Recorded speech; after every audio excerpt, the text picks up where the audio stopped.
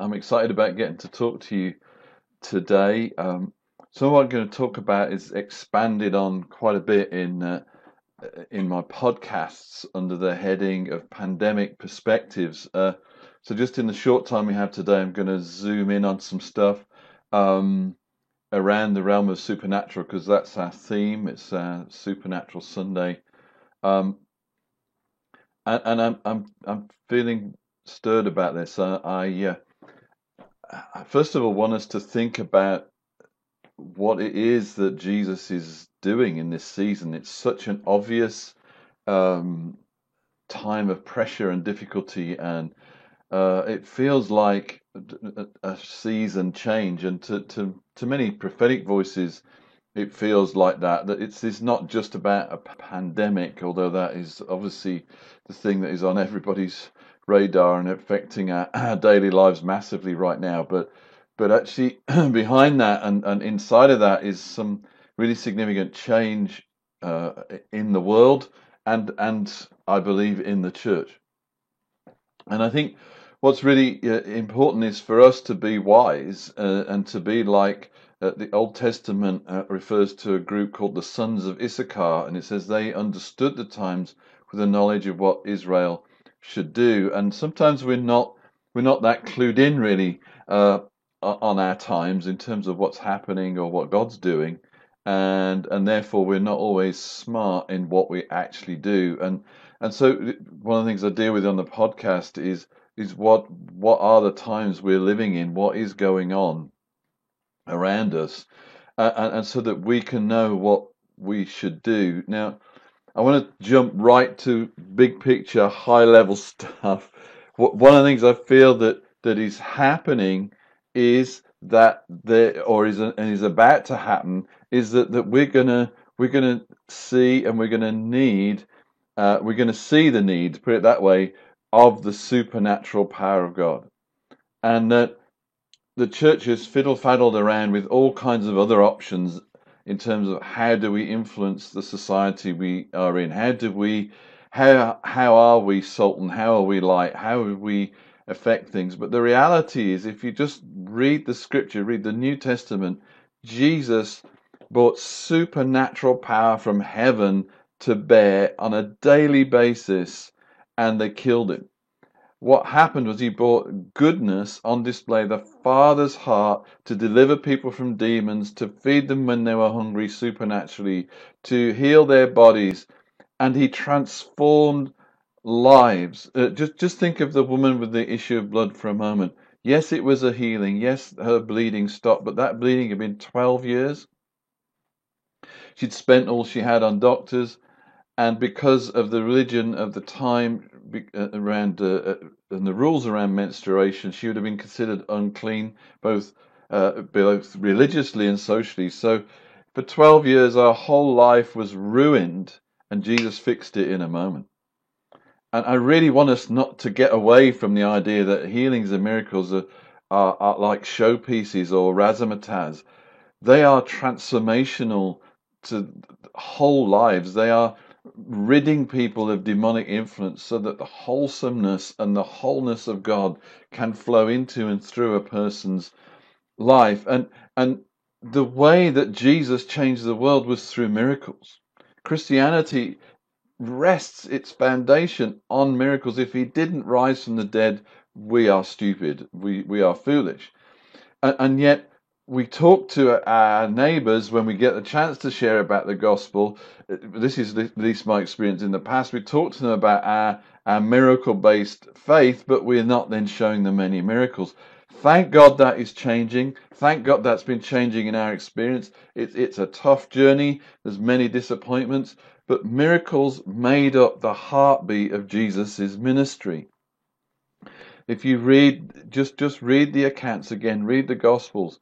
Analysis will tell you that one third of them is about healing, and 50% of them, if you include the healings, the miracles, the feeding the 5,000, feeding the 4,000, about 50% of the Gospel account is about miracles. The book of John is basically structured. The Gospel of John is structured around key miracles that Jesus did, and John uses them as not just hey, this is what God did. Isn't that amazing? He uses them as teaching points because signs are there, signs and wonders are there to actually display something. There's a teaching dynamic. There's an information dynamic from heaven when God starts to do miracles. So here we have Jesus changing the world. I mean, he's so radically displaying the goodness of God. He's so radically removing the devils from the scene that you really only had one choice. That was either to join him or to kill him. And the powers that be, so the political and the religious, hated the miracles. The political and the religious conspired together to get rid of the Savior who was coming with such profound impact. Yes, he was a teacher, but I would suggest to you that most people didn't understand what he was teaching. They rallied to him and followed him because of the juice that was flowing out of him and the fact that their needs were being met and they were being freed of demonic forces that had affected them for generations. This is what Jesus did. He came to show us the Father, is what he said. And how he showed us was this heartbeat, was this centrality of miraculous ministry. And it seems like literally for centuries, the church forgot that and needed it to be there in its history to prove that Jesus was the Christ. So all the miracles that are recorded were seen as things that proved that he was Jesus. And then now we don't kind of need them. But actually, to prove that he was Jesus, he's still doing the miracles that he did. And what we did was we became focused on building our character. We became focused on social action. And we became focused on relieving the needs of the poor. Now, I'm not saying any of those things are bad. All of those things have a wholesome place in an expression of the kingdom, but stripped of miraculous power, and they are severely lacking. They're not a full display of the heart of the Father or the intention of the kingdom. If you think about the simple descriptive verses in the New Testament about the kingdom of God, it says things like it's not a matter of words but power, and that the kingdom of God is righteousness and peace and joy in the Holy Spirit. And when you see Jesus displaying the kingdom, he says, if I've removed this demon by the Spirit of God, then the kingdom of God has come amongst you. That's how the kingdom is something about power, it's something about miracles, it's something of the display of righteousness and peace and joy into the earth. That's the kingdom of heaven, God's reality taking over in earth's reality. Now, the trouble with we emphasize the things that we've emphasized, which is character and social justice and the poor, is it doesn't ask of us, it doesn't challenge us to move into the miraculous realm. There are other people that are working on their character, that are trying to do social justice and are meeting the needs of the poor, and they're not believers. This is our calling card. This is our distinctive. And this is the power of God displayed. But what I'm saying is you can do those other things without necessarily drawing on supernatural power, without needing the Holy Spirit even. We're called to lean into, be reliant on the Holy Spirit. And I want to say this. We have to remember whose we are, who lives in us, and who we're united with. And I've just been looking at John 15 again about the branches and the vine and how we're grafted in to Jesus. We are literally grafted in to the Godhead. So everything that is in the Godhead, we are joined to. We are eternally grafted into the bliss of the Trinity. How about that? The joy of the Trinity, the blissful existence, which is Father, Son, Holy Spirit. You and I are grafted into that vine. So the wholeness and the fullness of who they are, which is expressed in Jesus, is available to us. And when we talk about bearing fruit, we're meant to bear the full fruit. Our being conformed to the likeness of Jesus is a full conforming. It's a transformation, a transfiguration, literally, into who he was like both his wisdom and his power and his miracles and his teaching, not an option of selecting just a few that are easier for us to comprehend. If we're to call ourselves Christians, which is Christ-like ones or little Christs, which we are talking about being anointed. Christ means anointed. It wasn't his surname. It means Holy Spirit anointed. So we're a people who are actually fused into, in intimate union with the miracle worker. The miracle worker's juices, life breath, very essence, pumps through us, goes through our veins, is trying to, is, if you like, is trying to take over the way we think, that we would display him in his fullness. Yes, we would be patient. Yes, we would be incredibly loving. Yes, we would be kind. Yes, we would speak words of encouragement and not judgment. But yes, we would display miracle in some way or other. And that challenges us deeply, not just because we live in a Western world that is really quite skeptical of all that stuff, but because of our Christian heritage, which has either denied it or put it to one side and not made it central to who we are and what we're meant to be doing on the earth. And the pursuit of it has been painful and has been difficult and has actually been fraught with mistakes and errors. But some of that is a bit like riding a bike. If you've ever been involved in training your kids or kids to ride a bike, you know they're going to be able to do it.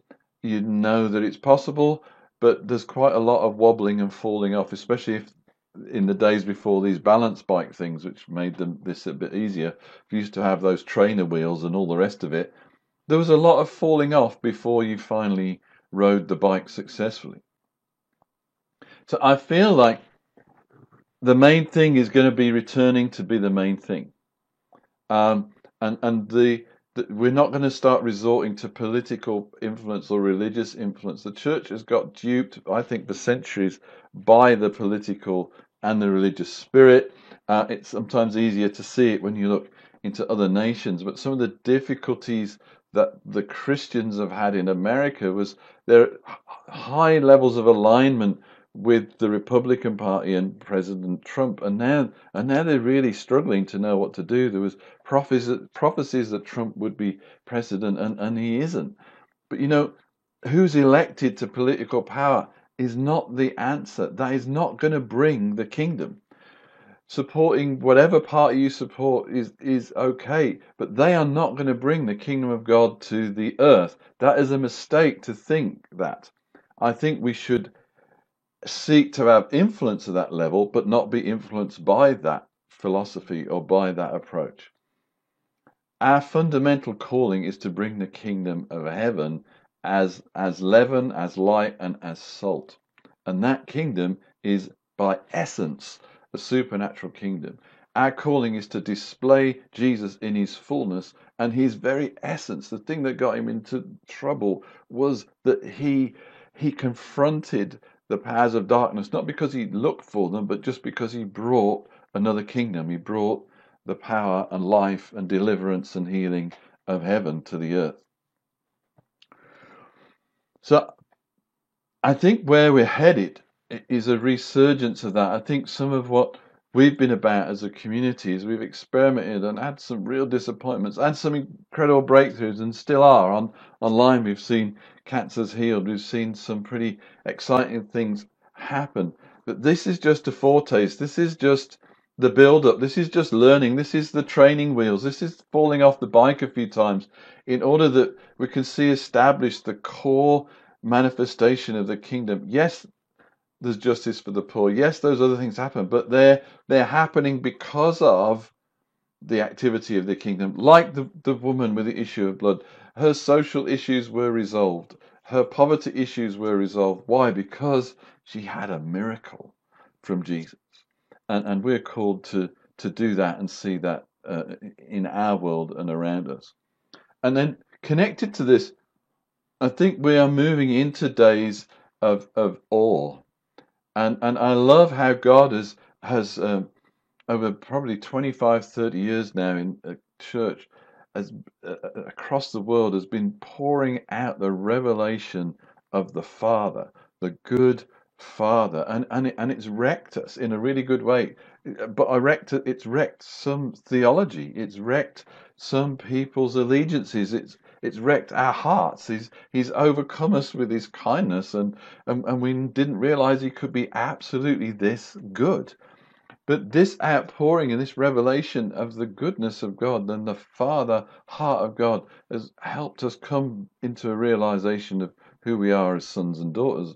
When you know He's the daddy at the head of a kingdom, then suddenly who He is affects who we are. And we've talked about that before, and that's been an emphasis. How did we get there? Well, we got there because he started smacking us in the Holy Spirit somewhere about 1994 and pretty much hasn't stopped since. And then we started to go, why are we being so overcome? What is this? What is this about? Why are we lying on the floor suddenly when somebody prayed? And bit by bit, this realization started to come in, this revelation started to come in that he was a good father. If you like, the revelation came in on the tide of the move of the Holy Spirit that was impacting the church all around the world, literally all around the world, and it has been for a long time. And joy started to break out, which gave us strength. Father heart was breaking out, which gave us identity, all of which is rich and incredibly important. I believe what's coming is awe and fear of the Lord. And you can't build that on an old idea of God. If you still have God as punisher, God as judge, God is mean, God is angry, if primarily God is there to be satisfied, God is distant, God is the super controller. His sovereignty is so much seen as control of everything and everybody and every heart. Then if you land awe on that, you end up with fear and punishment, and that's not what this is about. What's coming is just awe at the awesomeness of the goodness and the miracle and the overwhelming power and glory and holiness of God without unhealthy fear of punishment and judgment, with a sense of absolute wonder at who he is and how could he possibly be this great, this good, this beautiful, and this incredible. How are we going to get there? I think he's going to start doing to us, if he hasn't already, what he was doing with us a while ago and has been doing with us around the realm of the Father heart. Suddenly the Holy Spirit will bubble up inside you, will come upon you. You will have an encounter and you don't know what it means. And he'll start to bring us encounters that bring about the awe of God in our lives. And the other thing he'll do, which is very biblical and very New Testament, is that it says things like they feared to join the early church. And the reason was because of the miracles that were being poured out. Psalm 67 verse 7 says that God will bless us and the ends of the earth will fear him. I think we're in for such an outpouring of blessing on believers who will stand up and go for it, an outpouring of miracles, that it will create increased awe by those that behold it. God's goodness, fully expressed, produces the right kind of awe and the right kind of fear. So the roots to this are through increased encounter or new kinds of encounter, or even old encounters with a different flavor, and then the display of the goodness of God at intense and extreme levels that produce this sense of awe and fear. And I've just been reading over and over Revelation chapter 1, where John the Apostle has an encounter with Jesus. And what you have to remember is he's already walked with Jesus in person. He's already seen the resurrected Jesus. He's already seen Jesus transfigured before him on the mountain. It says that he's in the Spirit on the Lord's day. He's used to being in the Spirit, having encounters. And yet, in this moment, in the first chapter of Revelation, he has a fresh encounter, a new encounter. It says he's in the Spirit on the Lord's day, and Jesus appears to him. And when he sees him, it says that John falls down dead. Remember, this is the guy that leaned in on Jesus' chest at the Last Supper. This is the guy that had all those other experiences and encounters with Jesus. But this revelation, this encounter was at such a level that he was literally knocked the breath out of him, and he was as though dead on the floor. His world kind of momentarily fell apart when he had this level of encounter with Jesus. I want to say, whatever encounter you've had, whether you've had multiple ones or you've never had one, there's more. There's deeper, there's stronger, because he wants to take us more into this reality of who he is. He's a great Father. He's an awesomely good God. He's full of joy, and we're grafted into that. But he's also awe-inspiringly powerful for the goodness, in order to do us good and to do the world that we live in good. So I'm just going to pray for you and pray with you right now as we close. Heavenly Father, thank you that this season of change that we're in it hasn't escaped your grasp. In fact, you're doing something powerful around the world right now. Thank you, God, that we have reports that 40% of the people in Brazil are now born again. Something like 30% of the people in Indonesia are now born again. In a Muslim country, that more people are getting saved in Iran than are getting saved in China, and that's incredible. God, thank you, you're sweeping the world. Thank you. In Glasgow, we're seeing people healed of cancer where we weren't seeing anything like that 5 or 10 years ago. Thank you, God, you are on the move, and you want to move through us in increasing measure and restore the ministry of Jesus to its fullness and its full expression, that the world might know and see that you are a good King, you are a good God who cares and who delivers people from their ailments and their illnesses and from their needs and their brokenness. And I pray for each one watching this, that they would have increased encounter with you. Increase our awe, Lord, not because we've worked something up, but because you show us yourself at new levels, and we see you do things in new ways and in more awe-inspiring ways. Thank you, God, for being with us. Thank you, God, for persisting with us and for loving us and moving with us. In Jesus' name, amen. See you guys soon. Bye.